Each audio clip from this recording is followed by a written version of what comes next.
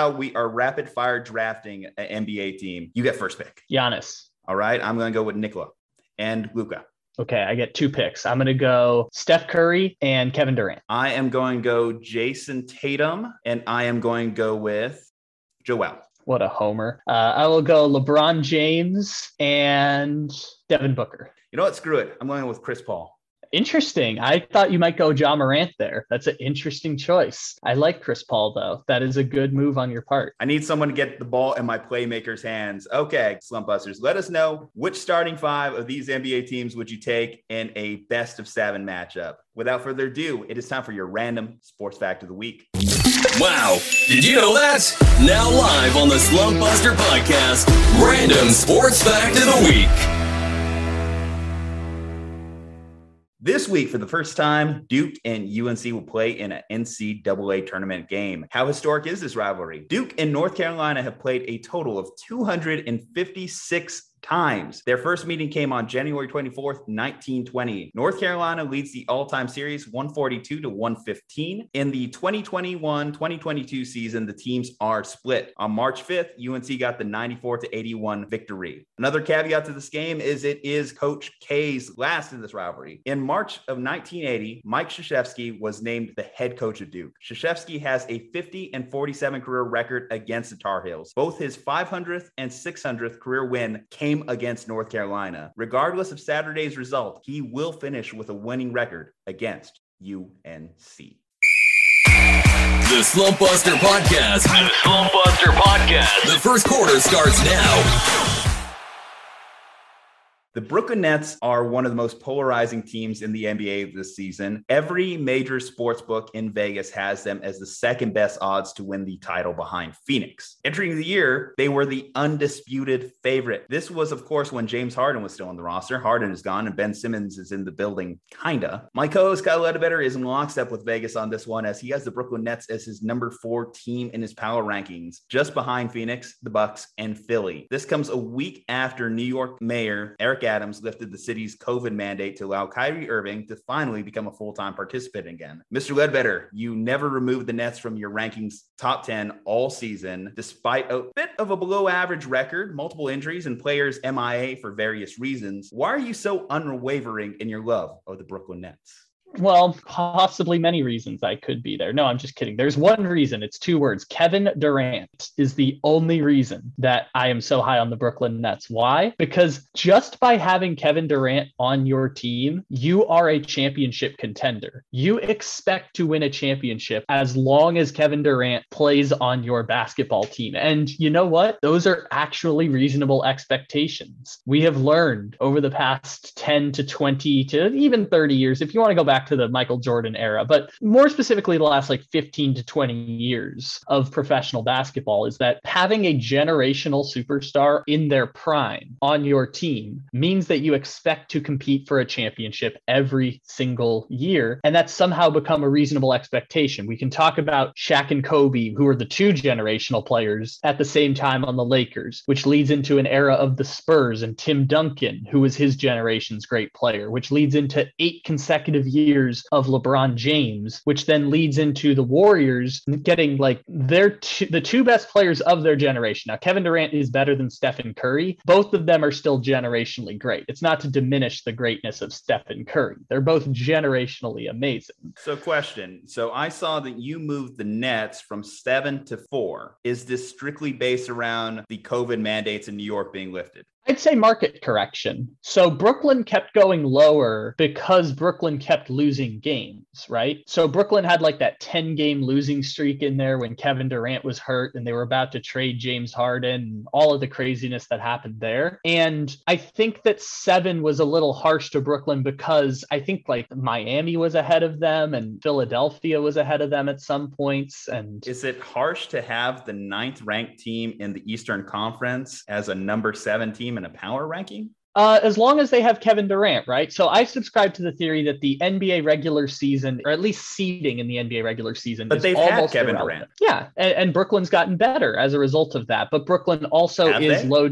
ever so slightly. They're not in jeopardy of missing the playoffs, but they are in that 8 to 9 range just because of what happened during those 2 months where they were losing every single game because Harden got traded, Kyrie was a part-time player, and Kevin Durant was out for 2 months. Their roster is built entirely on those 3 stars. And so if you take all 3 of them away for extended periods of time, of course you're going to lose if Blake Griffin is your leading scorer. And so that's the reason why they have the seed they are now. I subscribe to the theory that as long as you get into the playoffs, the NBA regular season is almost irrelevant. Like as long as you just get in, you're going to be okay as long as you have Kevin Durant, as long as you have Giannis Antetokounmpo. It doesn't matter what seed you have. As long as you're there, you at least have a puncher's chance. It'd be nice to have home court advantage, but relative to resting players, clearly the resting players part and making sure everyone's healthy for the playoffs supersedes whatever seed you're going to get in the playoffs. Let me give you some sports trivia. Who is the lowest seeded NBA team to ever win a title? I believe that is the 1995 Houston Rockets. Ding, ding, ding. And guess what seed they were? They were either a 5 or a 6. A 6. So in the 75-year history of the NBA, the lowest seeded team to win an NBA title was those Houston Rockets. And I believe that was also their repeat championship. So it's not like they didn't have a track record of already winning titles. The Brooklyn Nets, again,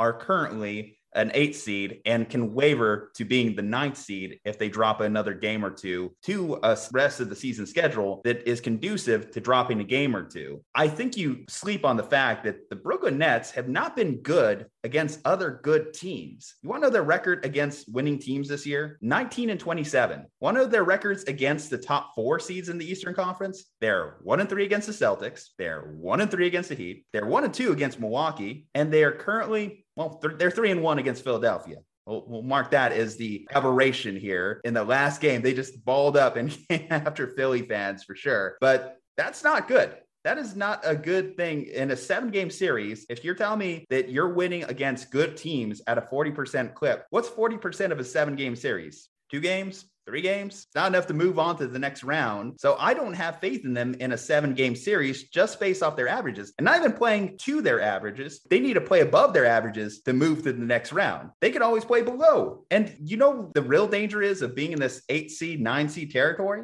Even though New York has decided to move on from these draconian COVID policies, guess what? Toronto disagrees. And there's a good chance that the Brooklyn Nets end up having to go to our neighbors in the Great White North. And if that is the case, then guess what? It's going to be Kevin Durant playing solo show once again against that Raptors team, who I know we dismiss, but they're a pretty good team. They're a well-rounded basketball team. So let's say, first and foremost, it is never ideal to be in a 1-game winner-go-home situation. They may survive. It's not ideal to play in a 1-game winner-go-home situation because it's so random. Like 1 game in the NBA can be incredibly random. Now to the point I was going to go for before that, I could throw out that like the last LeBron team was a 4 seed, or the Heat were a 5 seed when they made the finals, or the Bucks were a 3 seed last year, and all kinds of stuff like that. But what if all of those stats didn't matter? I'm not saying they don't, but what if everything, but what if it doesn't matter in this example? What if Kevin Durant is the exception that proves the rule? So you are saying that Kevin Durant is so exceptional that he's better than players like LeBron James, that he's better than players like Michael Jordan, that he's better than players like Larry Bird, Kareem Abdul-Jabbar. He is the exceptional player that is going to break an unfortunate trend. I'm saying he's better than Fred VanVleet, and I'm saying he's better than Evan Mobley.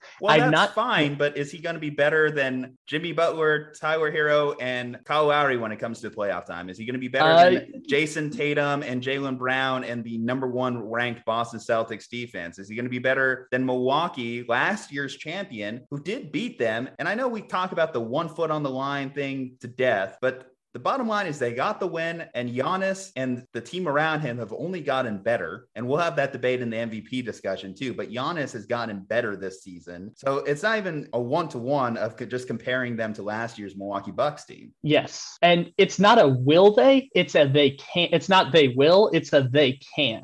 they can definitely single-handedly, by having Kevin Durant, beat the Miami Heat with whoever you want to put on the Miami Heat team, which is really deep, by the way. Like, Miami is one of these legitimate contenders, and they can single-handedly beat Boston, and they can single-handedly, with just Kevin Durant, beat the Milwaukee Bucks, because they almost did it last year. And they would have a healthy Kyrie Irving theoretically in this playoff series. It's not a guarantee. You can tell me who's healthy and who's not healthy, and I reserve the right to change my opinions on this, but they can do it. It's not a guarantee that they will, because all of this is just probabilities and possibilities, but the Clippers cannot. The Clippers are the 8th seed in the West. The Clippers cannot. The Minnesota Timberwolves cannot. Who else is in the East? Cannot win a championship? Is that what you're asking? Yes.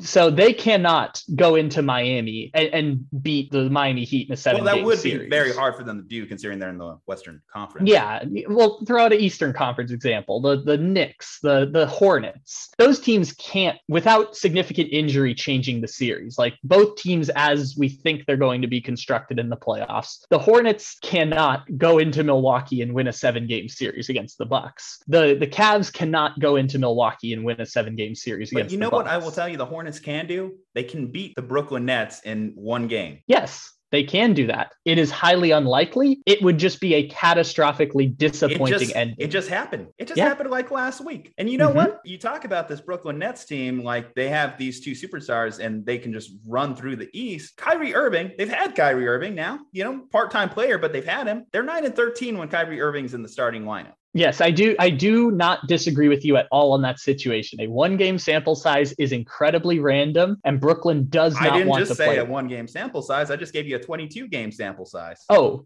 I'm sorry. I mean, one game in the playoffs for your season. Brooklyn can lose that. 1 game is random, and Brooklyn does not want to play that 1 game. At the same time, they don't really have a choice because of like all the things you were talking about. Ben Simmons not being there, Kyrie Irving, being a part-time player who's now going to be a full-time player while also load managing the next 2 weeks. Kevin Durant being at whatever strength he is. Those are things that in a 1-game sample size can lead to them losing. Now, they really want to be the 8th seed, because if they get to be the 8th seed, that means that Brooklyn gets 2 games and they just can't lose both. They get 2 chances to win 1 game. If they're the 9 seed, they have to win back-to-back games without losing once. They have to go 2-0. If they're the 8th seed, they just have to not go 0-2. So right now they're about 1 game ahead of the Charlotte Hornets. They're 2.5 behind the Cavs. They're 1 ahead of the Charlotte Hornets. So if they get the 8th seed, I would exhale if I'm Brooklyn. You just have to beat Cleveland. You just have to beat Cleveland 1 game. And even if you mess up in some weird, Evan Mobley drops 40 points or something weird, or Kevin Durant has a really, really terrible game that we've never seen from Kevin Durant before, you at least get a second chance against Trae Young.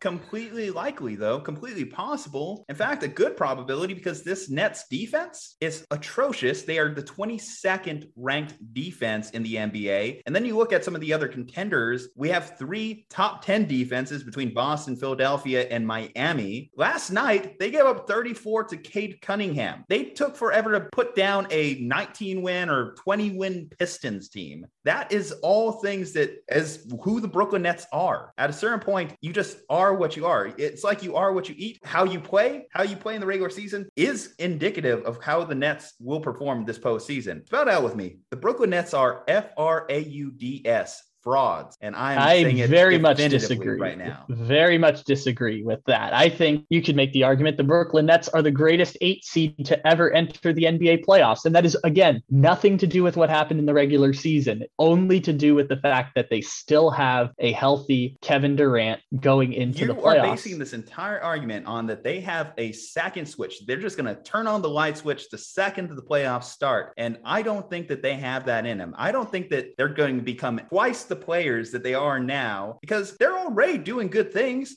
They put up 70 points against Memphis just a couple days ago and still lost. Kyrie Irving and Kevin Durant put up 70 points combined earlier this week and still lost. Is Blake Griffin going to turn on a second gear? Is Seth Curry going to turn on a second gear? Drummond? Any of these secondary pieces have to step up because it can't just be Kevin Durant. It can't just be Kyrie Irving. And from experience, aside from one shot that has defined Kyrie Irving's whole career, is he really that much of a playoff legend? Is that really who Kyrie Irving is? I know we've had this debate. I know maybe even a personal bias here. I'm not a big Kyrie fan, but I don't have that same level of faith and conviction that he's going to be the co-pilot behind Kevin Durant. And he's just going to go from being this part-time player to now finally being a full-time participant again and elevate this team to where they aspire to be. I think everyone wants to diminish how great Kyrie Irving is. And I'm not going to be the person, for whatever their reasons may be. There's a lot of reasons to dislike Kyrie Irving. And Celtics fans are in a compromised position because they dislike Kyrie Irving for different reasons than the rest of the world dislikes Kyrie Irving, because he personally dismantled their franchise for 2 years just by leaving and saying he was going to stay and all of that. But Kyrie Irving is a very good basketball player, and very good basketball players are something that the Toronto Raptors, Cleveland Cavaliers, and Charlotte Hornets have maybe one of. Between the three teams, they have maybe one very good basketball player. And that's kind of the gist of it, right? If Kyrie Irving's your best player, you can kind of look like an 8 seed in the East at times. And if he's your second best player and that best player is Kevin Durant, you can still be at the top. I'm going to disagree with that math a little bit this season. I think this season has shown that team basketball still has its place in the NBA, because you started the season, we all started the season saying, hey, look at the Los Angeles Lakers. They have 3 really good players. They have 3 superstars. And what has that meant for their season? I don't know. What are they, 13 games under 500 at this point? Kaput. But let's see how team basketball works for Cleveland when they face the Bucks in the first round. They are going to get smacked out of the playoffs. And by the way, that's not a bad thing. Cleveland was this year projected to be the 12th team in the Eastern Conference. That's still really good. You did a great job. That you didn't have to have the expectations of we're going to win a championship right now. That's really, really good. But my thing here, Kyle, is we have enough data to not just rely on just the names. It sounds like we're relying on just the names. They have Kevin Durant. They have Kyrie Irving. They also have, again, a sub 500 record against winning teams. That is all part of what the Brooklyn Nets are. And I don't think it's just suddenly going to change just because the calendar flips from April to May. But what if that didn't matter? What if all of that didn't matter? And all that matters is... It does matter. But we don't know if it didn't matter, then they wouldn't be with one of the lowest seeds of any title contender that we're throwing around loosely, title contender in the NBA. And by the way, we're also not that far off on it. I'm not saying that I think Brooklyn's going to win the championship. I don't think Brooklyn is going to win the championship. I think that Brooklyn is still somewhere between the second and fourth best team in the Eastern Conference. That doesn't mean they're going to win a championship. It just means their seed doesn't reflect how good or bad the Brooklyn Nets actually are. And this is the interesting part about this, is there are a lot of really good teams this year. And each team has their flaws to a certain extent. Milwaukee's flaws are slightly less flawed than everyone else's, but Milwaukee is like 1 and then 2, 3, 4. But it's not like Milwaukee's like exponentially ahead of everyone else. Like everyone is really good this year. I know we've done many Boston debates here on this show, but Boston is still a very good team. Do I think that they stack up against the Nets in the first round? I think Brooklyn would be favored. But if Boston beat Brooklyn, I'd be like, well, that's surprising, but probably explainable.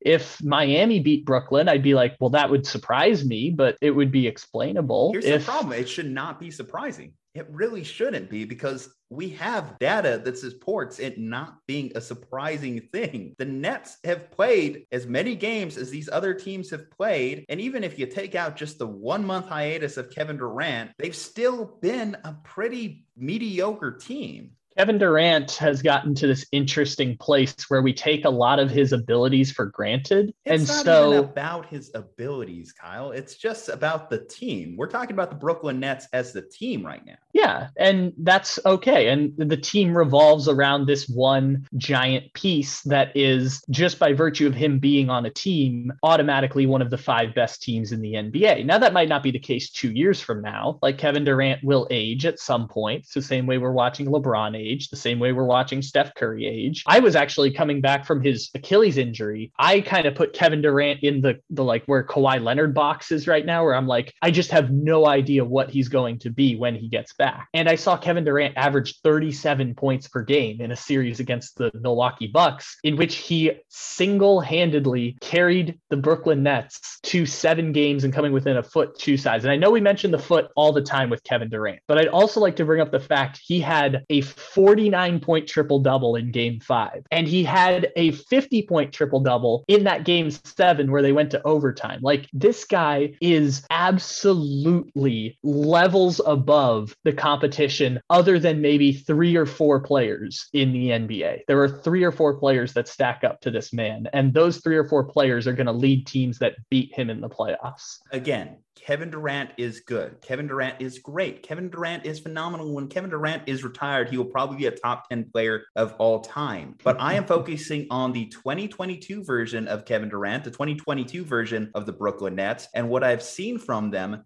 to this point tells me that they are not one of the top 5 teams in the NBA. They might not even be one of the top 5 teams in the Eastern Conference. I'll use the caveat might, but here today, if I'm making my playoff picks and I'm telling you who's going to go to the championship, what I won't tell you is going to be the winner, but what I will tell you is it won't be the Brooklyn Nets. The Brooklyn Nets, I will say, will go no further than the second round in the Eastern Conference. Spicy, bold, no mercy.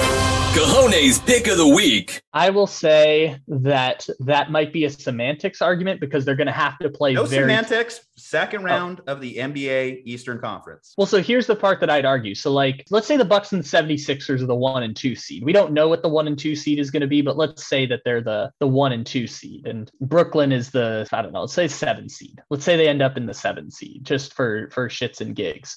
The 1 seed, say 1 seed is Milwaukee. Well, Milwaukee's going to get to play, say, Atlanta in the first round. Well, that's a cakewalk of a series for Milwaukee. Milwaukee's going to win that in either 4 or 5 games. Philadelphia would have to play Brooklyn in the first round, and that's a really difficult matchup because Brooklyn might be favored against the Philadelphia 76ers going into that series. And I will give you, of course, that I mentioned it earlier, but Brooklyn does have a 3-1 record against Philadelphia. Styles do make fights, and that might be one of the fights in which the Nets might have a puncher's chance, as you referred to earlier. Well, yeah. And I think we could flip that around too. So, like, say Milwaukee's the 2 seed and Brooklyn's the 7 seed. That should be in the conference finals. Like, those Kevin Durant versus Giannis is like a conference finals level matchup. So yeah, Brooklyn might lose in the first round, but that's just because they had to play who they played in the first round. And I don't think that they should be criticized for just playing who they play. That's how the matchups worked out for them. I'm just saying, if you're one of those teams up top, if you're one of the top teams in the Eastern Conference, I don't think that you necessarily have to gear your postseason or gear your final 8 regular season games with the idea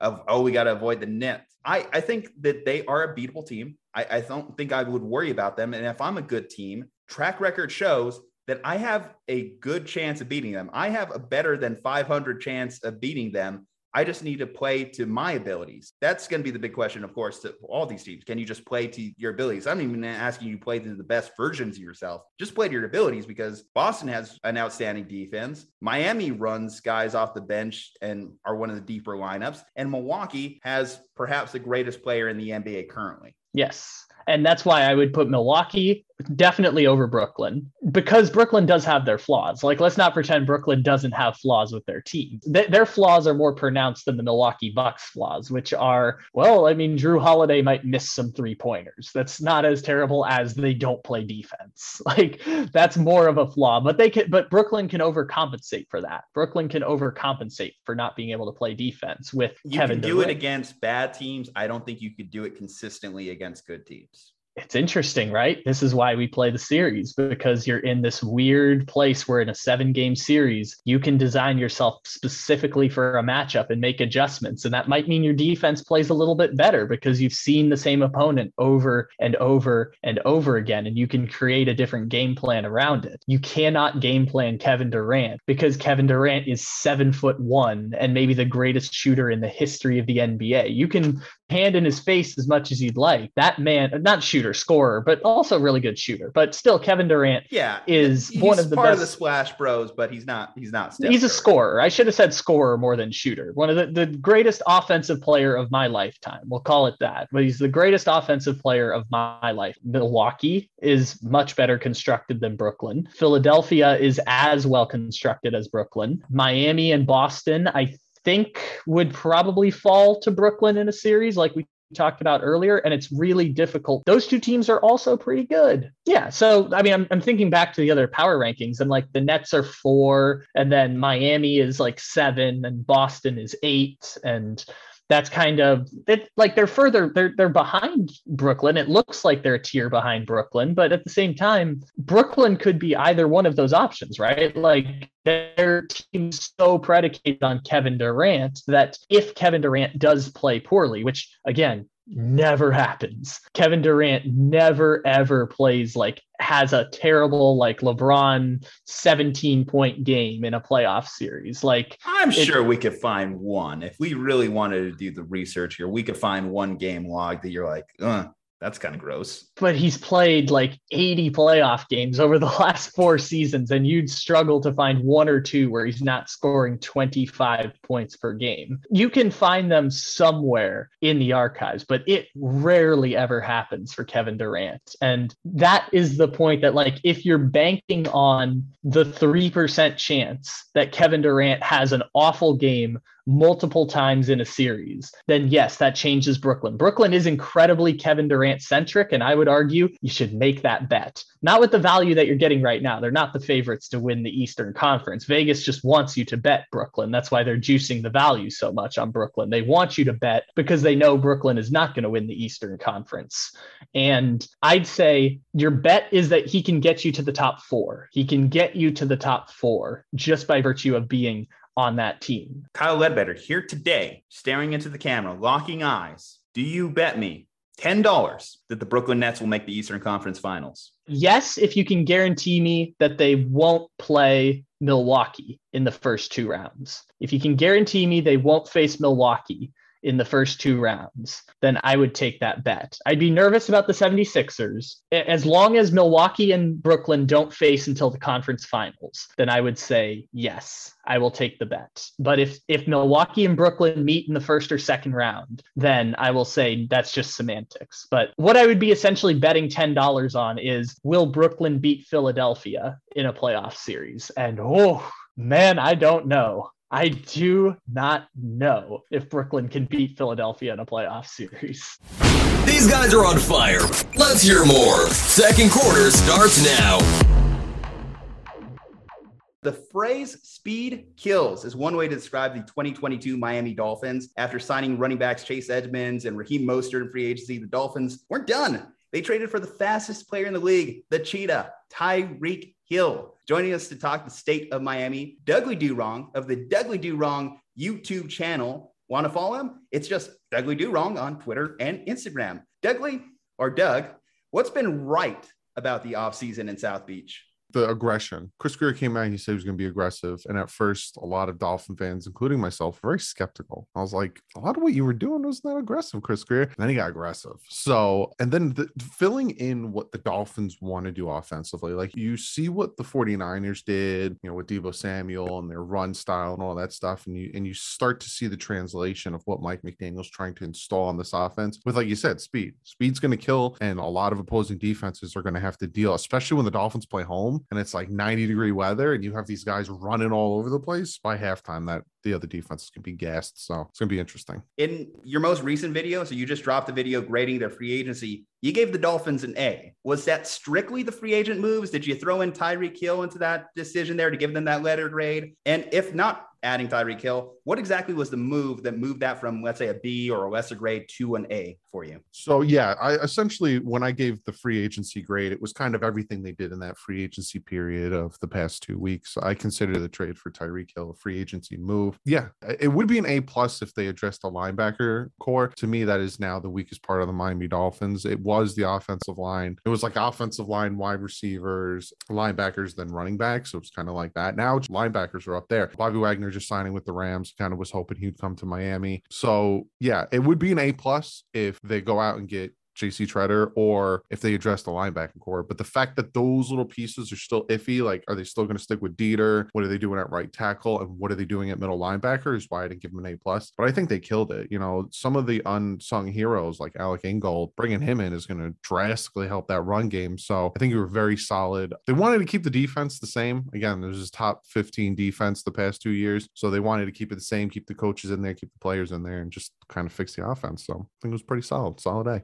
All right. Well, let's talk about the Tyreek Hill trade specifically, because the Miami Dolphins get, a 27-year-old receiver who could retire tomorrow, and you could make a case for him making the Hall of Fame. Obviously, they had to give up $120 million with about 72 of that guaranteed, plus 5 draft picks, including a first-round pick in this year's draft. So obviously it's a high price tag, especially for a position that most people don't regard as a position that's a game-changing type of player. So what do you make of the trade? Obviously Tyreek Hill makes the Dolphins the better team, but given what they gave up to get him, what did you make when the news came in last week? I was surprised, right? It was quick. From our standpoint. It was like an hour, like I think around like 10 o'clock. It was like Adam Schefter was like Tyreek Hill potential trade to the Jets or the Dolphins. And then like hour later, all of a sudden, boom, Dolphins trade. Everything seems like to get Tyreek Hill. But when you talk to Chris Greer, that was in the works since the Friday before. So it was in the works a day after free agency started. So again, I was sitting back saying, where's the aggression? We didn't know what was going on behind doors. I like the move. I think like, again, it fits, especially you're going to pair him with Waddle. And it's like, all right, who you double covering? Who you pressing? And then they bring in Cedric Wilson Jr., another speedy, vertical threat wide receiver. It's like the Dolphins are making it easy for Tua to say, look, I'm not the bum that people call me. But I like the trade in the fact that it was only 1 first-round pick. The Dolphins have 2 fourths this year. They gave up only 1 fourth. So it was a first, a second, a fourth, and a sixth this year. And then I think next year was just a fourth and a sixth. I'm fine with that, especially because we still have the 2 firsts next year. The cap hit this year, it's only $6 million. And then next year is when he gets his 30. And that's a lot of money. That's a lot of money. But it's essentially like a 4-year contract, because after the 4th year, they have an out because he's due like $50 million the 5th year. And there's no way on God's green earth anyone's going to pay a wide receiver $50 million. Surprised quarterbacks get paid that much. But his addition, it helps. It helps the team. It helped. Like, look at Vegas. Our odds of winning the division shot up. It helps a lot. It was surprising. I didn't expect it to be made. I thought there was going to be more offensive line, defensive help, but I like the move a lot. And I think he's going to be extremely dangerous. And you could tell it was a good move because Jet fans are like pissed and they're trying to like downplay, he's not going to do anything anyway because Tua doesn't throw in, blah, blah, blah. You can tell when somebody wants that player that they all of a sudden get real butthurt after they don't get them. Speaking about a New York-based football franchise, the Giants did something very similar with Daniel Jones last offseason. They went out there, they acquired him a big free agent target in Kenny Galladay. They drafted a first-round wide receiver. The Miami Dolphins already have their first-round wide receiver in Jalen Waddle, and now they're going out and getting Tyreek Hill. Obviously, improving the line, improving the weapons, getting an offensive-minded head coach,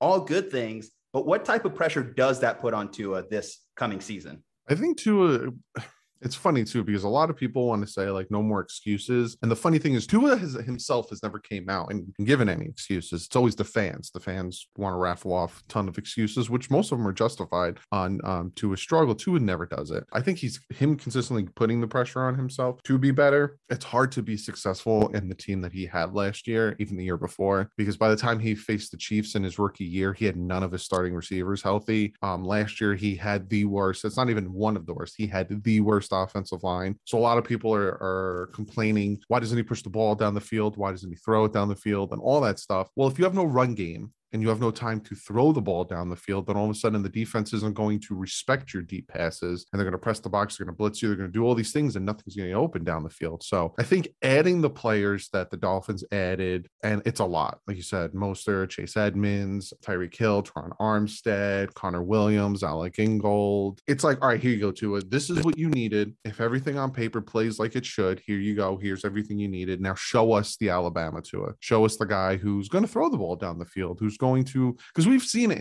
and my biggest thing with Tua is his inconsistency, because we see it in games where he'll evade pressure, throw the ball down the field. That Jet game where he ran over the friggin' safety, like we see him playing at a top level, but then the next play he'll like throw an interception. And all of a sudden everyone forgets about his nice plays. So once he can chain it together and stay more consistent, I think people are going to start realizing the type of quarterback he can be. Well, you mentioned consistency, and that's the thing that people talk about all the time when it comes to Rodgers or Tom Brady, or even someone of the caliber of a Kyler Murray, is like they consistently push the ball down the field, but they also don't make mistakes. So given what the Dolphins have done, and I guess given your opinions of Tua, do you think that they've done enough to potentially help Tua be more consistent as a quarterback? 100%. Yeah. Like this is as close as you can get to a perfect offense for Tua to be successful. Like you brought up Aaron Rodgers. I think he threw an interception week 1 and then he didn't throw one for like the rest of the season. Like he's just super consistent when it comes to protecting the ball. This is as close as you can get to a perfect situation. This is what should have happened when Tua got drafted to the Dolphins, because you saw that what happened to Joe Burrow. You saw that what happened with Justin Herbert. Okay, we're going to take this quarterback. Let's build around him. Let's give him the offense that he's used to, all that. They didn't do that for Tua. They didn't do that for like a whole year and a half. And then they thought bringing in 3 offensive coordinators is really going to help the kid. It just confused them. So this is the first time that Tua, somebody's actually sitting back and saying, let me help this kid out and let me put him in a situation that I can make him successful, versus I'm going to make the defense successful and then just don't mess it up. That's essentially was Tua's first 2 years in the league. The defense is going to win you games. Don't mess it up. So he was like, all right, I'm not going to force it down the field. I'm not going to try to make errant passes, yada, yada. This is the closest that I've seen the Dolphins get to helping their quarterback. Even going back to Ryan Tannehill, a lot of people wanted to say Dolphins didn't help Ryan Tannehill. They tried, and they just didn't do a good job of it. This seems to be the closest. This was a very busy offseason in the coaching hiring cycle. We saw a lot of turnover, and I think one of the biggest surprises, of course, was Brian Flores getting relieved of his duties in Miami. Flores had consecutive winning seasons, but obviously in the 3 years he was there, never made the playoffs. Would you have made the move? And what was your reaction when it first went down? I was surprised, and not in the aspect that I didn't think he was going to get fired, but once they went 8 of 9, 8 of 9 over the last 9 games, I was like, all right, well, he just secured his job. Like there's no, because if I'm the owner, once he hit 1 and 7, I'm firing him. Like that's just the way I would have saw it. And it's not even him. And once they hit 1 and 7, I'm firing him angrier. Like I'm done. You guys had how many draft picks, how much cap space, and you had all of this resources to build a great team, and you're starting 1 and 7 after going 10 and 6, and you're taking that huge of a step back. I'm firing them both. Greer, you're gone. Flores, you're gone. We'll have an interim for now, and then I'm going to get the best coach when the season's over. That's what I'm doing. And the coach comes in, GM comes in, they do whatever they need to. I want to win now. So I was surprised they kept him, and then also he started winning, and then I was like, well, he ain't going anywhere now. They got fired. And then we all know about the legal issues, but I wasn't necessarily surprised he got fired, because like I said, you go 10 and 6, and then all of a sudden you get rid of a ton of vets, Bobby McCain, Kyle Van Noy, Eric Flowers, Ted Karras. All of a sudden your offensive line is garbage because you have first and second year starters versus opposite of Jesse Davis. 4 of them are first and second year starters. Like you think that's going to be successful, and you have an offensive line coach who's been doing it never. Like this was his first offensive line coaching job. And you honestly could sit back and say, oh, this offensive line is going to protect Tua Tagovailoa. Week 2, broken ribs. It's like, and then it took him how many weeks to take Austin Jackson from left tackle to left guard, and he kept Jesse Davis, who broke Tua's ribs in all season at right tackle. So it's like it was a pile up. That's why I'm saying, like, if it was me, once you lost to the Bills, you went 1 and 7, you're out. I'll bring somebody else in, because he just didn't make the moves on offense. He was so focused on defense. And that's the other thing, right? All of a sudden in that Bills game, you saw a different defense. You saw a more aggressive Dolphin defense. And then they started winning. And a lot of players, Emmanuel Ogbah, Jerome Baker, Xavier Howard came out and said, oh, we went back to 2020 Miami Dolphin defense. So you went on a 7-game losing streak, and that's when you thought you should go back to your old defense? Those would be my thought processes. You got to go. So that's why, I was surprised because he won so many games towards the end of the season, but I wasn't, because it took him too long to make the right decisions to change the team. Well, how do you feel about McDaniels now? Because I've been joking for the past 3 months. He was their plan C option as head coach. So how do you feel about him now that we've gotten into the offseason? Yeah, there's all those rumors. At first it was Dable. And then Dable went to the Giants, and then it was a hard push for Harbaugh, and then he decided I'm going to go back to Michigan. Apparently, we also know Sean Payton now too. Sean Payton was also requested for interview. That. So technically, it was like the plan D option. And the Harbaugh thing too. There's a lot of speculation that if Brian Flores didn't come out with the lawsuit, that he was going to go to the Dolphins. But once that happened, he was like, I'm not going to deal with that, and he backed out. I like McDaniel. I think he's a player's coach, and he's smart. I watched a lot of film breakdown where he is incredibly smart. He knows how to take half of your defense away with just simply putting one player on one side. He uses Kittle very well in motions and stuff. It's very smart. Now, I've gotten high and mighty and very excited for coaches. I did it with Adam Gase, and I did it with Brian Flores, and it bit me in the butt. So I'm being cautiously optimistic. But if he can do to the Dolphins offense what he did with the 49ers, and if the defense can stay the way it has played the past 2 years, I think this is going to be a really good team, especially because a lot of his players are still talking to him. Kittle and Deebo Samuel and all those guys, they love Mike McDaniel. So he's the type of coach that I'm going to show you, like, I'm not going to yell at you and preach to you that you should do this. I'm just going to give you an example. Like, here, go play here, do what I tell you, and then let's see how it pans out. Oh, you just got an interception. See, listen to me. I'm going to help you out. So I'm excited, but again, I'm cautiously optimistic. Doug, I tell you this, if the Dolphins trade for Deebo Samuel, we're scrapping. We're fighting, my friend. I don't see McDaniel deviating too much from the offense he ran in San Francisco. I see him sticking to it. He was one of the longest tenured Shanahan assistants. So clearly it's an offense that he knows how to run inside and out. And that brings up questions with Tua versus Jimmy G. How does he utilize the quarterback position? And I don't think it would be a bad thing if Tua became essentially the left-handed Jimmy Garoppolo, because for all the flack that Jimmy gets, wins more games than he loses, doesn't make the wow throw, but makes enough good throws throughout the course of a game to help you win those games. If Tua becomes nothing more than, like I mentioned, left-handed Jimmy G, are you okay with that? Or do you think it's a disappointment given he was a top 5 drafted quarterback? I'd like a little bit more than Jimmy G. No offense to Jimmy G. I feel like he's the reason you guys aren't in the Super Bowl last year. No, I'm sorry. And I honestly think if you had a different quarterback than Jimmy G, I think you guys would have won the Super Bowl last year. He held you guys back. There was a lot of dumb throws by him that Tua won't make. He's accurate, and he's a little bit more mobile than Jimmy G, and he's young. And that was my biggest talking point when I was watching the playoffs last year. And again, I'm sorry, I'm like ripping on your team, but I said, hey, if Jimmy G can get this far, we can get far with Tua. Like, come on. Like, and a lot of people who don't like Tua push back and said Jimmy G's better and this and that.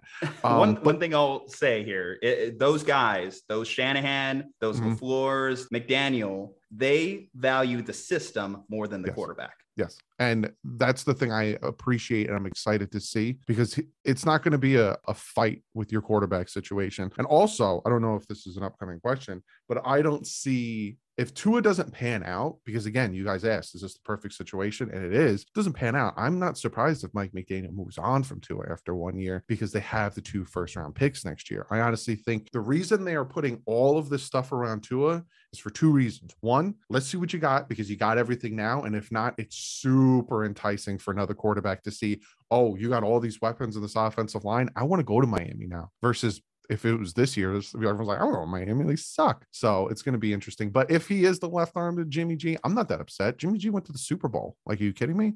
He's a solid quarterback. People forget. Everyone wants the Justin Herbert, never been to a playoff game. They want like all of these high throwing, legit quarterbacks, but forget about the Trent Dilfer, the Rich Gannons, all these guys who've won the Super Bowl or been to the Super Bowl. And it is possible. You just have to have the right team. Like, Tom Brady wasn't that great his first few years. It wasn't until like year 3-4 that all of a sudden you got the actual Tom Brady. So I wouldn't be upset with the left-handed Jimmy G. Yeah, this is the interesting part, is like everyone wants the quarterback, but what do you do if you don't have the guy, right? Mm-hmm. Like you gotta kind of improvise there. And Tua's not terrible, he's just not great either, so you kind of find your middle ground there. So the disagreement that Juju and I have is that he believes in the McDaniel system, he believes in his 49ers buddy, and he thinks that the Dolphins may have a top 10 rushing game next season. And I say that their running back room, regardless of the people they added, is still terrible, because even if you add Edmonds and Mostert, Myles Gaskin is still technically the number 1, and I don't think that that any system or improved offensive line is going to change them from one of the worst rushing games to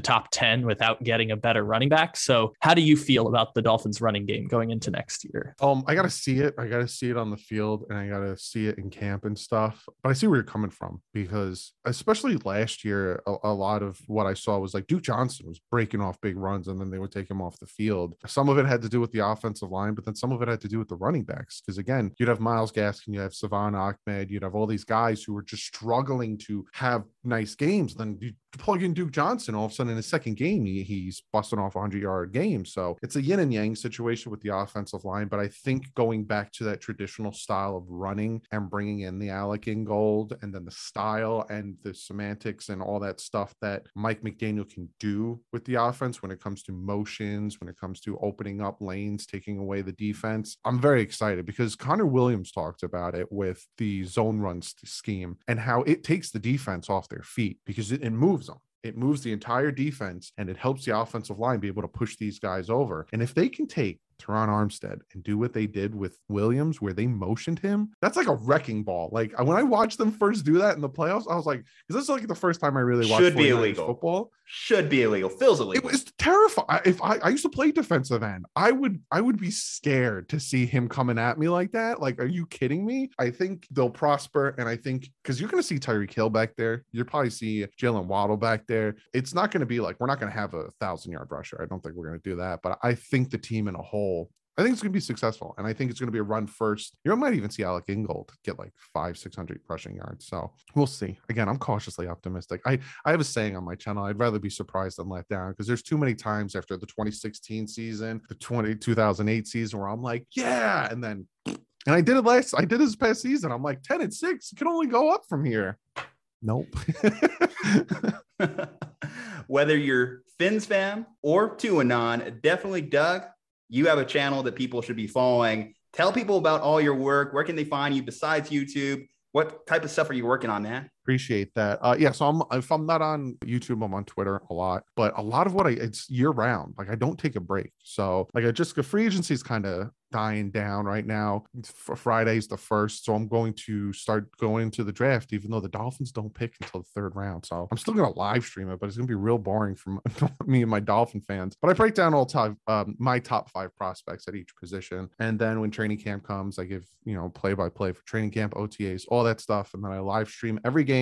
I do a pre-post game, all that cool stuff. So we got a lot going on over there. Dougley, do wrong, do right, and hit that subscribe button on this guy's channel. The Slumpbuster guys are killing it. Half done. 3rd quarter is beginning now.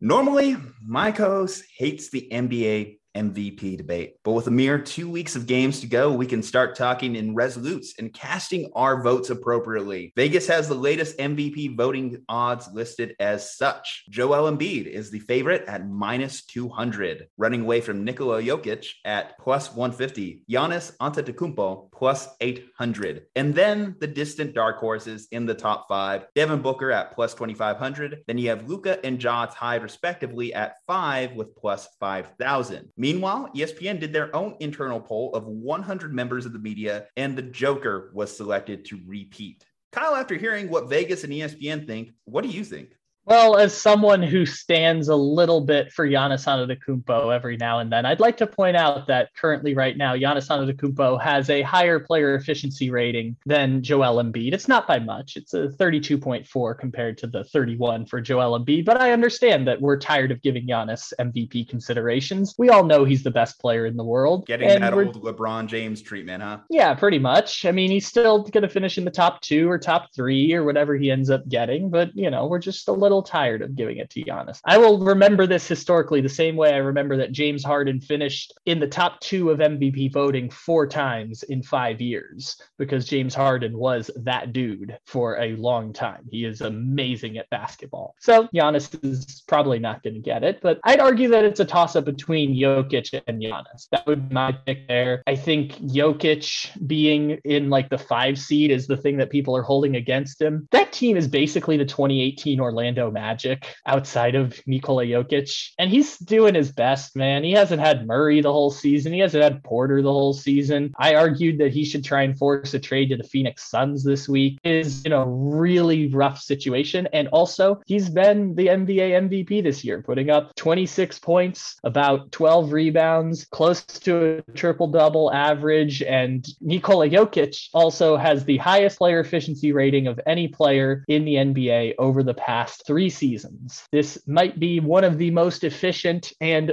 most productive seasons in the NBA. And for people who maybe don't tune in every now and then, player efficiency rating is the statistic that most reflects the eye test in the NBA. 17 of the last 20 NBA MVPs have led the league in player efficiency rating. There is no perfect stat, but player efficiency rating is a good one for determining the eye test of who is the best player in the league. Well, you did mention this is a very compelling MVP race because a lot of these guys, or specifically Embiid, Jokic, and Giannis, are all fairly close in those player efficiency stats. They're very close in a lot of statistics, and I can make compelling cases for all 3 of them off various statistics. When I think about Embiid was my favorite for the majority of the year, and maybe I'm starting to waver a little bit as I start to kind of like do a little bit more research into recent MVPs and how the committee has voted on their MVP decisions, how the media has voted on their MVP decisions. For Joel Embiid, if I'm still trying to make that case, I would say, hey, he is second in the league in scoring, right behind LeBron James at 29.9 points per game. We talk about Jokic not having really a supporting cast, and yes, he has Harden now, but I think we got to remember with Joel Embiid how he was carrying the 76ers while Ben Simmons was on his extended vacation since the playoffs. The fact that Embiid was the driving force for that team while Simmons was not there, and obviously getting James Harden helped him, but we're still saying that this is still a very Joel Embiid driven team. So his value, I don't think has really taken that much of a hit comparatively. When you think of Jokic to be a repeat MVP, what are you doing that's excelling your team? Do you talk about, you mentioned a great point, Jamal Murray being out. Michael Porter Jr. has also missed parts of the season as well. He's probably not going to come back to the playoffs. Almost averaging a triple-double. And this is where I kind of have to be a little bit consistent for all my dogging of Westbrook. The fact that I've started to get to the point where I look at the triple-double stat and I don't revere it as much as I used to. Now it just kind of seems like a run-of-the-mill thing, especially when it came to Westbrook and you literally saw guys bailing out of the box to let Russ get that rebound. It kind of diminished that stat to me. And I got to the point where triple-double, yeah, that's nice. That's cool. But is it really like the make or break between winning games? For Jokic, it is, because he's also a very dynamic scorer. The fact that he's still averaging 26 points per game, I think is a big part of why his team is winning. And I don't think that takes anything away from him. And then I look at Giannis here. So the 2-time MVP, third in scoring behind Embiid. So it's not like he's a bad scorer compared to the rest of the pack. In fact, he's third in scoring comparatively, which is a career high for him. And if it's a career high for a former MVP, and that means he's outpacing his MVP seasons, then that should say, well, isn't he more of an MVP this year? He's doing better than he was doing in his MVP seasons, right? He's shooting more free throws. He's shooting his free throws at a better percentage. He's second in the NBA in plus minus. So all the stats are there for Giannis as well to be that guy. And they're all great defenders. These guys don't just ham it up on the offensive end and then just don't give a damn about their defense. No, they're all top 5 defenders. So this is a very close, very razor thin margin of MVP debate. And you can just nitpick it to death depending on what stats you like. So you are saying Giannis is your guy today. I would say Jokic is the person I would want to give the award to, but I'm giving you an MVP vote, Kyle. Can I split it between Jokic and Giannis? Can I split? You can give me a first, second, and third place MVP vote. All right, so we're gonna do this thing. So this is a coin. Heads is going to be Jokic. Tails is going to be Giannis. Let's see what I get. Tails. So I guess Giannis number 1, Jokic number 2, and Embiid number 3. You know, one of the things that is also interesting about this is I know that the NBA MVP is supposed to be who is the best player in just the 2021-2022 season. But like unofficially, NBA fans have started to use the MVP as like a way to remember seasons. seasons. So like the 2017 season is like defined by the Russell Westbrook MVP, or the 2019 season is defined as the Giannis MVP season, or they define it by the champion or whatever it is. So if we're going to use the MVP award as like the main thing that we use to tell NBA history, which I don't think is the right thing to do, because someone who finished second in the MVP, like James Harden 3 times, is still a ridiculously great player. Yeah, but 20 years from now, the only ones who are going to remember that is who you would call old heads.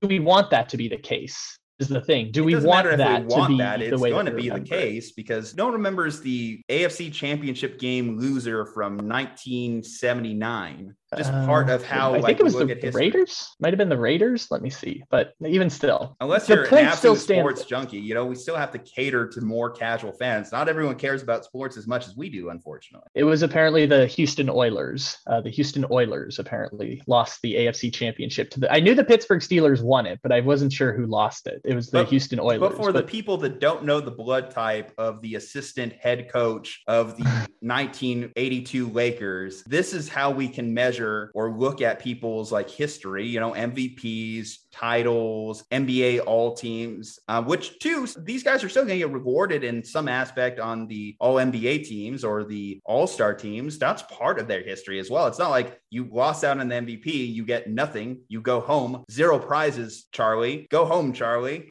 You get nothing. If we're going to do it that way, and if we want to tell NBA history to casual fans through MVP awards and championships, which we already do now, like we already said, guy has no rings, therefore he's a bum, which we do less of now, but that's obviously some of the way that this goes. If we want to cater that way to casual fans and tell NBA history through MVP and through like champions, then give it to Joel Embiid. Because if we're picturing out the most fair painting of NBA history from this era of basketball, how would you define the NBA from 2018 to 2022? If you're trying to make a map of NBA history, you would say 2 MVPs for Giannis, 1 for Jokic, 1 for Embiid, 1 for James Harden, and that would be a great way to explain it. Is Giannis was slightly better than Jokic and Embiid, but Jokic and Embiid were the second and third best players of their generation. And so if that's the way we want to tell the story, and we don't want to put Giannis and Jokic on the same platform of 2 MVPs, I understand doing that. It would be a more accurate picture of NBA history. It's just a philosophical question of sorts of whether or not we want to tell NBA history through just these first place MVP awards. And there's multiple arguments you could look at an MVP discussion from. There's the pure baseline of statistics, and obviously we've given you the statistics here, and they're all very impressive for all 3 of these guys. But one that I think also needs to be inserted into this debate, and I know we're having this with John Morant and the fact that the Grizzlies are 18-2 in games without him here, but what value do you provide to your team? How would your team perform if you were not there? And when I look at those records, so currently the 76ers in games Joel Embiid have missed are 5-8, so a 385 winning percentage. In games in which Jokic has missed the season, the Nuggets are 2-5 with a 286 winning percentage. In games that Giannis has missed this season, the Milwaukee Bucks are 6-5 with a 545 winning percentage. So that stands out. If you're making a purely value-based argument, that kind of stands out that Giannis is the only one of these 3 games in which his team has played without him. They actually win at not a great clip, 6-5. That's nothing to write home about, but that's going to get you into the playoffs. They have all-stars around him too, like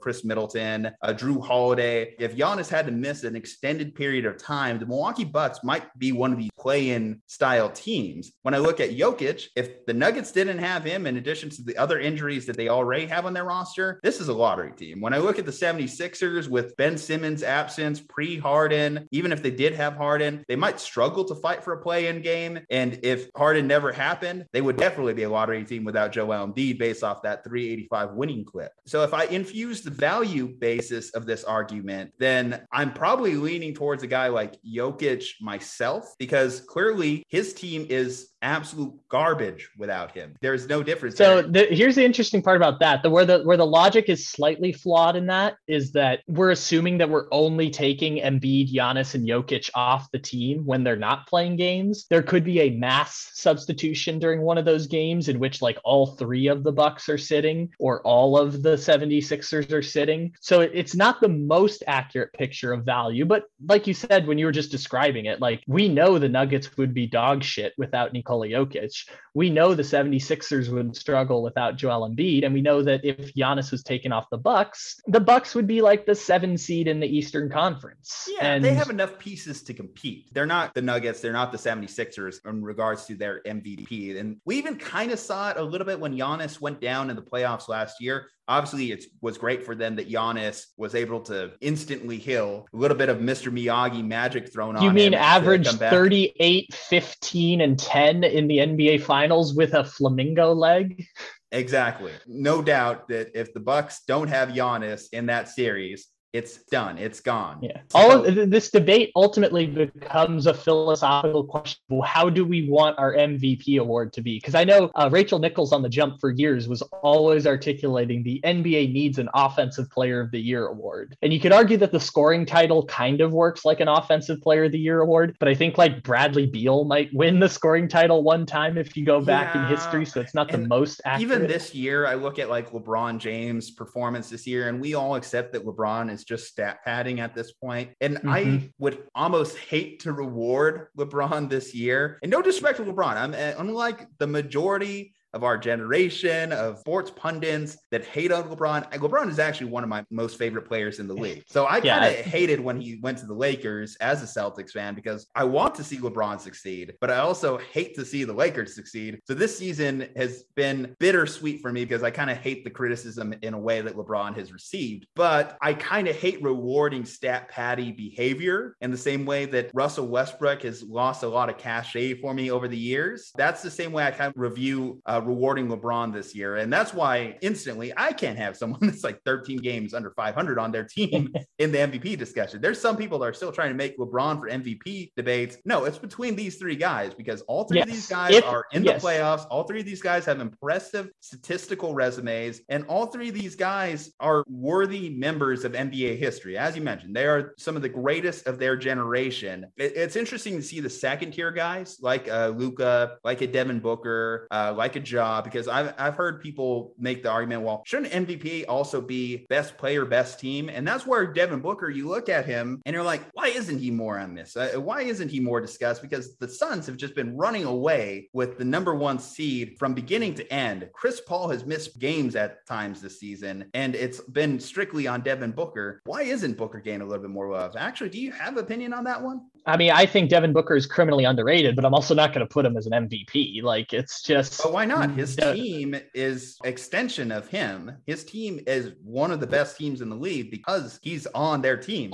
Hence, he is valuable. Is he most valuable?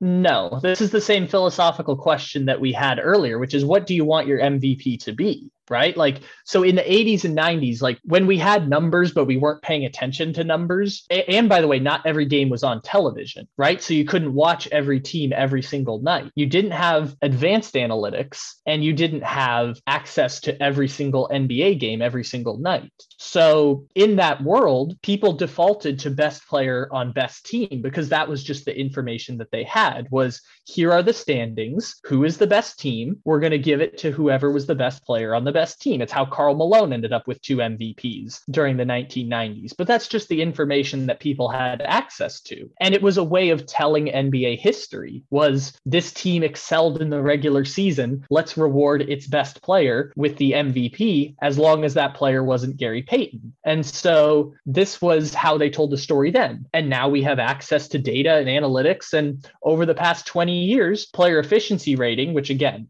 it's the stat that most reflects the eye test. 17 of the last 20 MVPs were the top in player efficiency. And the only times that people didn't give it to the most efficient player was for narrative storytelling of NBA history. So I point out these three examples all the time. The three players in the last 20 years that didn't lead the league in efficiency rating that won MVP. 2009 Kobe, because Kobe needed to have one MVP for people to like tell the story of NBA history in the 2000s. 2012 Derrick Rose, it was either 2011 or 2012, whatever year Derrick Rose won MVP. LeBron was the most efficient player that year, and Westbrook in 2017, which I think Harden was the most efficient player that year. So I think 2009 also was Chris Paul, by the way. So Chris Paul might have gotten robbed of an MVP by that one Kobe Quick question season. here. Do you think the NFL does the MVP debate better? I think in the NFL, it's easier to do it. I think in the NBA, we place so much value on the MVP in the NBA that all of a sudden the debate gets muddied because we want Jason Tatum to be acknowledged for how great of a season he is. And we want Devin Booker to be acknowledged for how great of a season he had. I guess why I say that is because you say that the NBA is a little bit more reliant on trying to sell their MVP from a storytelling, from a historical standpoint. And yet Drew Brees, as great as he was, never won an MVP in his career. Russell Wilson, as great as he is, has never received a vote. Whereas like these guys, because they're so phenomenal, because they're so great, if they were NBA players, would they have gotten more consideration for these awards? So I think both don't do it perfectly, but the NBA does it worse than the NFL. And it's not to say like the NBA is actively trying to do this. It's just how the story gets told in the NBA. We can't watch every single NBA game. And I think there is obviously an issue in comparing them in which they are apples and oranges, because obviously the MVP discussion in the NFL has been reduced to best quarterback. It's currently a quarterback. Which normally is the case, by the way. I don't even think that's a bad thing, by the way. I don't think reducing it to quarterback because is we a bad agree, thing because we can make the case, and it's a very good case, that the quarterback is the most valuable position on a football field, whereas in an NBA, and we're talking about positionless basketball being a more new age thinking, a guard could have as much impact in a game as a center, or a dynamic wing could have a good impact in a game. Now it's interesting that we're seeing two amazing centers in Jokic and Embiid, and we're seeing a power forward in Giannis who are leading the MVP discussions. And LeBron, obviously, as one of the most dynamic forwards, although you could consider him a pseudo point guard as well. Obviously has led this. And we thought for a while that it was going to be small guards that were leading the MVP discussion. We thought Steph Curry broke the MVP discussion. And here we are in 2022, and we're talking about two centers at the top, and Giannis, who gets criticism. We were all so dumb. We were like, look at Steph Curry. He's going to change the NBA. When in reality, Kevin Durant was changing the NBA right in front of our eyes, and we were all too dumb to recognize it. Big guys because win. We wanted to, it's simple, it's stupid, but big guys are important in the NBA. We wanted to believe that 6'2" average Joes could take over the NBA. I know 6'2" is nothing to sneeze at, but 6'2" by NBA standards, we wanted to believe average Joes swipe rights on Tinder. As a 6'2" man myself on a good day, that we wanted to believe that 6'2" people could take over the league. But what happens when the 6'11" people start shooting 3-pointers, huh? What happens when the 7-foot people can put the ball on the floor? I've seen Joel Embiid do a spin move and a windmill dunk. What happens? Then you got big guards like Luka. I was going to say Jokic. Yeah, we talked about this 4 years ago, and it's even more true today watching the Nuggets this year, which I haven't done a lot of. I'm not going to lie. I haven't watched a lot of Nuggets this year, but I've watched a lot of Nuggets in the past. Nikola Jokic is a point center. He is the first point center in the history of the NBA. The same way people talked about like Magic as the first point forward, which became Scottie Pippen as a point forward, and LeBron's a point forward. Jokic is a true point center. He is the first of his kind point center in the NBA, where he is 7 feet tall, plays a traditional big man role, and takes the ball up the floor because the entire offense runs through him. But he can make passes as good as point guards from a 7-foot center position, bringing the ball up the floor, and the entire offense runs through Jokic. That was what Daryl Morey calls a super skilled five. And the NBA began moving to super skilled fives as soon as the 4 best players in the sport all became super skilled fives. People realized that that is the next trend. Is Kevin Durant is totally unguardable because he is 7'1", time and can shoot over everyone at the levels of the best shooters of all time. And LeBron James does everything Michael Jordan can do, and he's 70 pounds heavier than Michael Jordan. Can we and all so just that agree, was though, that Kristaps Porzingis is the real trailblazer here? So close. Kristaps was so close, man. Like the world is not ready to have the conversation of if Anthony Davis was healthy, he'd be as good as Tim Duncan. But Anthony Davis kind of weirdly paved the way for all of this stuff. In a weird way, Anthony Davis in Kentucky in 2012 paved the way for a lot of this stuff. If ifs and buts were candy and nuts, we'd all have a Merry Christmas.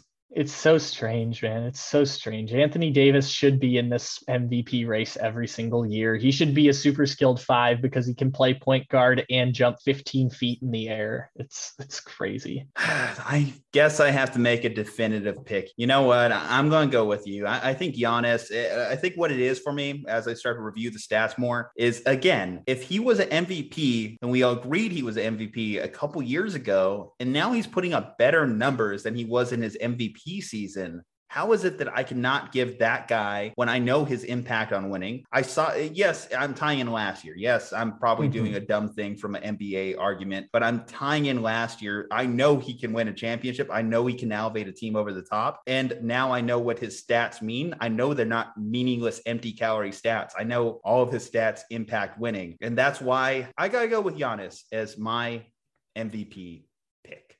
And now starts the final quarter. Buckle up. This is the Slumpbuster Podcast.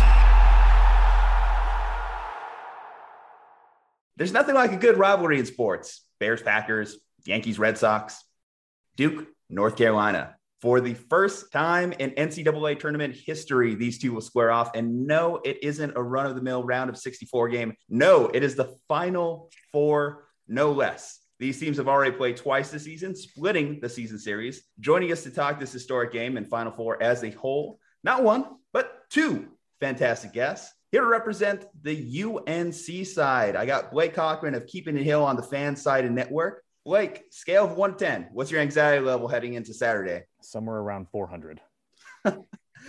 Well, we'll see if our other guest feels that same way. Playing Blue Devils advocate and to talk all things Duke, Ryan Wilman. Follow Ryan at the Duke Nation. Ryan, how are you feeling? One way or another, Coach K will coach his last game this week. I'm at about the same level as Blake. The nerves are there. It's sad. It's emotional. It's all the above, man. It's crazy. I can't believe this is happening. Okay, question for both of you in one sentence or less. Tell me, what does the Duke-UNC rivalry mean to you? For me, it's history. It goes back decades, but as of late, it's been like relevancy, right? Like anybody who knows or has been around the rivalry, the majority of the last couple decades, both of these teams have been relevant and power teams in the country. So I think for me, it's relevancy at this point. Yeah, I think that this rivalry epitomizes greatness in a sport. And you can't talk about one without the other. You try to separate them, it doesn't make sense. Like these two programs are linked historically and linked forever. And a lot of that is due to the greatness of both programs. And whether you're a fan of one side or the other, you can't deny the greatness of the other. So I may be a big Carolina fan, but Duke is a fantastic program. And I guarantee Ryan would say the opposite as well. It's just greatness. Ryan, like I mentioned, it's Coach K's last week coaching the Duke Blue Devils. Can you talk about what Coach K means to this program and his legacy in basketball as a whole? Yeah, I think for Coach K, his impact on basketball it goes beyond just Duke. It goes to obviously USA basketball, but Coach K is Duke. Like there was really, I mean, they had some decent teams before he showed up more than 42 years ago, but he is Duke basketball. You think of Coach K, you think of Duke, you think of Coach K. So to think that like no matter what happens, this is the final week we get to talk about Coach K being the head coach, it's crazy, man. Like, and then I just, it's hard to put into words like what this week feels like. The last few weeks have obviously there's been a possibility of it being his last week, but I also kind of like this because it's all right. Now there's time to prepare. Like we know Saturday it possibly could happen, but for sure by Monday or Tuesday, the gig is up and it's John Shire's team immediately after the final game of the season. So Blake, on the flip side for Carolina, Roy Williams retired, I think it was in the middle of April last year. So they already had the roster for next year. The transfer portal had gone through. And in his first year, Hubert Davis is taking them to a Final Four. He's going to start bringing in his own recruits in the next couple of years. So what do you make of what's gone down in the first year for North Carolina as a building block for the program, moving off of a massively successful coach in Roy Williams, who, retires pretty much on the spot. And, Hubert Davis takes over and goes to the Final Four. I mean, obviously you can't be upset as a Carolina fan in the totality of the season. I mean, they are in the Final Four. There's absolutely no Carolina fan that's going to say, okay, this wasn't a successful season. Now, how did they get to that point? Obviously, there were some concerns early on, and even halfway, even 3/4 of the way through the season, people wondering, is this the guy? They've lost every big game they've played in. They've been absolutely destroyed in a handful of them. There were some growing pains, and there were a number of fans that questioned whether or not Hubert would be around for a while. Now, that's still in question. I mean, he could completely fall on his face next year. I don't look for that to happen, but it has been an up and down roller coaster ride of a season. And anybody who is filling that big of shoes, I mean, wait for it. Like Ryan, right off the bat next year, you already know if John Shire struggles, people are going to be upset. And like, it doesn't matter whose shoes you're trying to fill. If they're as good as a Coach K, a Roy Williams, a Dean Smith, any of these people. Like I fear for the next person at Kansas that tries to come in there after Bill Self. They're terribly hard on the coach, but ultimately it's been a fantastic season. This team has galvanized and come together incredibly well. They've played great basketball the past 3 to 4 weeks, and they're in the Final Four because of it. I do want to feed off that real quick, and this is more of a question for Blake, but if I remember right, Hubert also wasn't not fan favorite, but he wasn't like an all consensus pick. Like everybody was on the Hubert Davis bandwagon when he was hired, correct? That's safe to say. Absolutely. And there were a million names out there, and some of them weren't even logical. Like people wanted Mark Few. Okay, like Mark Few's got a great gig. Okay, and like him and Roy Williams are like really good buddies. Yeah. And the chance that you're going to get him to come from Spokane, where he's got a program that wins 30 games every single year, competes for a national title every single year. He has the key to that state.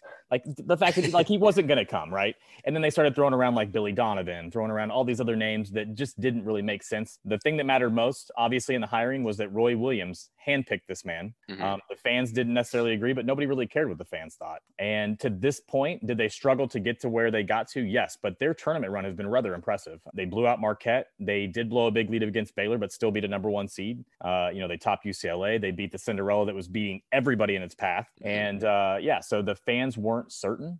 I would say they're much more certain and comfortable now. So these teams, like I mentioned earlier, they split the season series. UNC got the most recent victory. What about that last game do you think can translate, Blake, to this upcoming matchup? The most important thing to me is the expectations. The pressure, and people will argue this, the pressure is all on Duke again. The pressure wasn't on North Carolina in that first matchup, and here's why. You've got 100 alumni in the stands that are watching the game. Every single one of them expects a win. You've got 9,000 fans. Every single one of them expects a win. Not one of those fans think that they're leaving that arena that night as the losing team. Not one of them. The Tar Heels came in and they played loose. They shot well. They got to the free throw a bunch of times. They marginally won the rebounding battle. Like they looked really, really good. They looked like a team that was playing loose. Similarly, no one expected North Carolina to be in the Final Four. Not one single person. Okay. People were saying they were going to get out in the first round. There's no way they get past Baylor. Duke was supposed to be here. Kansas was supposed to be here. A lot of people picked Villanova to be here. North Carolina, I don't like to say that a team's playing with house money because obviously they're this far, like you want to win, but the pressure is not on North Carolina in this game. Ryan, on the other side. Yeah, like I agree to the point you made, but I also think that after last game, I don't think there's definitely not as much pressure on Duke. And I think you can make an argument that there's a little bit of pressure that favors North Carolina after you went into Cameron, you spoiled Coach K's last game. But I said it after that game happened on our show that if we go in and win the national title, that's wiped out. That's fine. That's all as well. And especially now if you beat North Carolina in the Final Four, that's all wiped out. So I think on the North Carolina side, there was some social media trash talking. Obviously, these guys all know each other. They're no strangers to one another, especially on social media. So I think there's some talk that needs to be backed up. And that's kind of what I'm hoping for from the Duke side as a motivational factor. And like you said, Blake, there's not the alumni. There's really not even the camera and the medias that were around all week. Like I was told that Duke hardly practiced that week. There was media involvement in everything they were doing. So the pressure is definitely less, which is weird because this game is like, you could argue is bigger than that game, especially in terms of this season. So I think the pressure's even, but I would probably give a little bit more pressure to the North Carolina side to back up that performance in Cameron. To get to this point, what have you seen so far in this tournament, this road to the Final Four for Duke that gives you confidence in this game? Yeah, I think it's the consistency on the defensive side. This team against North Carolina, against Virginia Tech, even against Syracuse in the ACC tournament, they didn't look great. They couldn't defend the three ball. A big reason why North Carolina won that game is because RJ Davis and Caleb Love could shoot the ball. It was known coming into this tournament that we couldn't defend the three. Now, I will say we haven't played any teams that shoot the three all that well outside of maybe Michigan State, but the defensive side has definitely been locked up a little bit more than it was the last few weeks of the season. And then you're just getting more consistent, more dominant play from Mark Williams in the post, and also Paulo Banchero has played a lot better now than he did to end the season. So what I'm holding on to is that this team shows up at the biggest moments, which they did at the beginning of the season against Gonzaga and Kentucky, and now they're doing it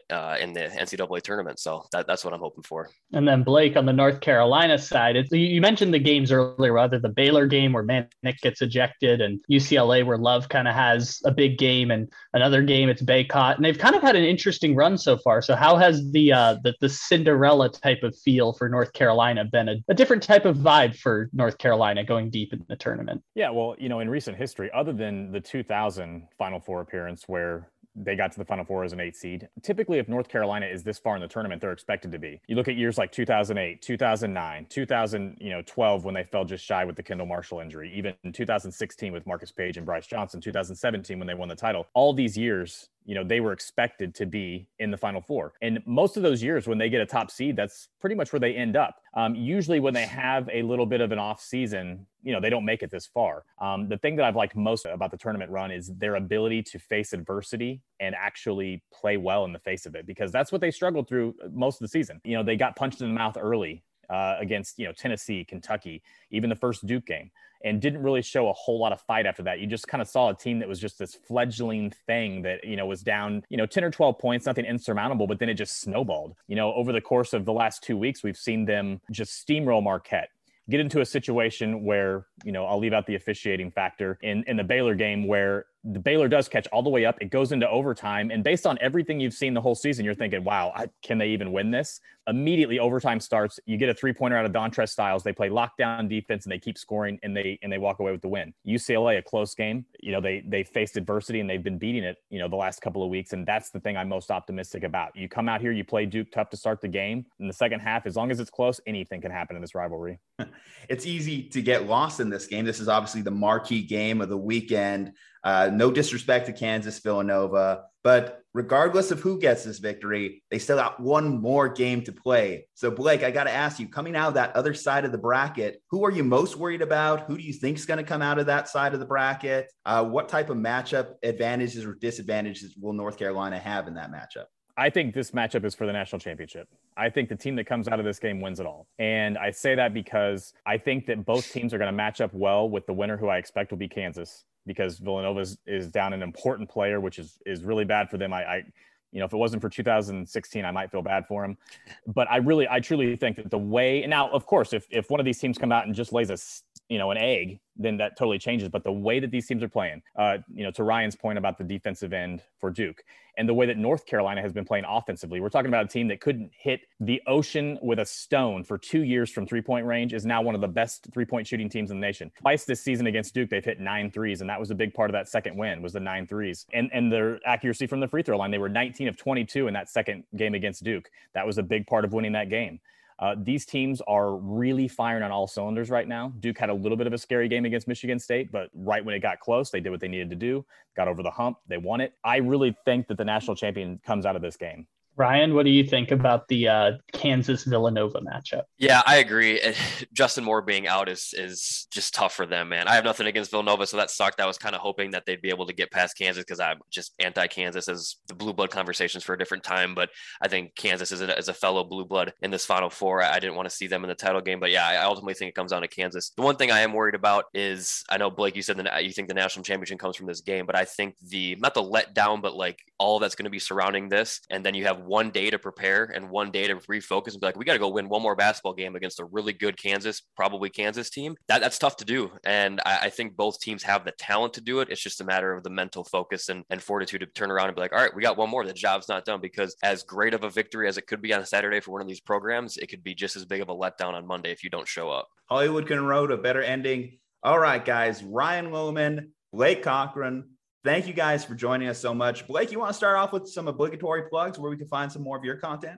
Yeah, at Keeping It Heel on Twitter and keepingitheel.com. We are releasing countless articles day after day after day. Everything from obviously tournament coverage and live game, tweeting and articles to recruiting. The transfer portal right now is incredibly busy, so we're covering all of that as well. Ryan, same to you. Yeah, I'm at the Duke Nation on Twitter, and then I host a show with myself and Duke NBA on Twitter, and we call that Crazy Twitter Live. We'll be live at least after the game on Saturday, and then maybe once before. So check us out. It's a lot of fun to interact with the fans and get people's thoughts after the game. You learned with us. You laughed with us. Now it's time to do some deep thinking. Hashtag Bust the Slump with your weekly words of wisdom. As part of my late night treadmill session, I was listening to some motivational stuff recently, and there was one phrase that kind of like stood out to me. Are you watering the weeds or watering the flowers? Not actual gardening. Are you watering the things that matter to you in your life, allowing those things to bloom, the flowers, or are you allowing just weeds to grow in your garden? Are you allowing the bad thoughts? Are you allowing the things that bring you down, the things that aren't helping you to become better, that aren't helping your garden stand out amongst the crowd? And I think, this is a good place to think about it. It's just like analyze your life from time to time. Take a mental inventory of the things that really matter to you and the things that you want to see continue to develop, skills you want to see develop, the relationships you want to see continue to develop, and help those things continue to bloom. But take out the things, the toxic relationships, the toxic information, the bad thoughts, that I can never make it, that I'm not going to do this. This is not going to help me. Those are the weeds. Those are the weeds. And the best thing to do there in that situation, just pick them. Get those negative thoughts out of there. Let the flowers bloom. Kyle, do you have to do any weed picking yourself?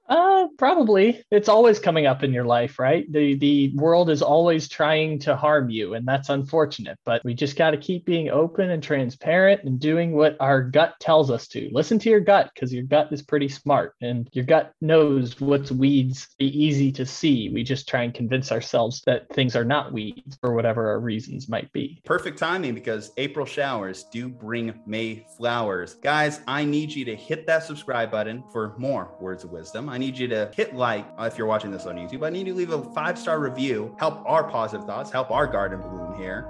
Check out at Slumpbuster Podcast on IG, at Slumpbuster Pod on Twitter, at Slumpbuster Pod on TikTok. Stay safe, happy, and healthy, and we will see you next time.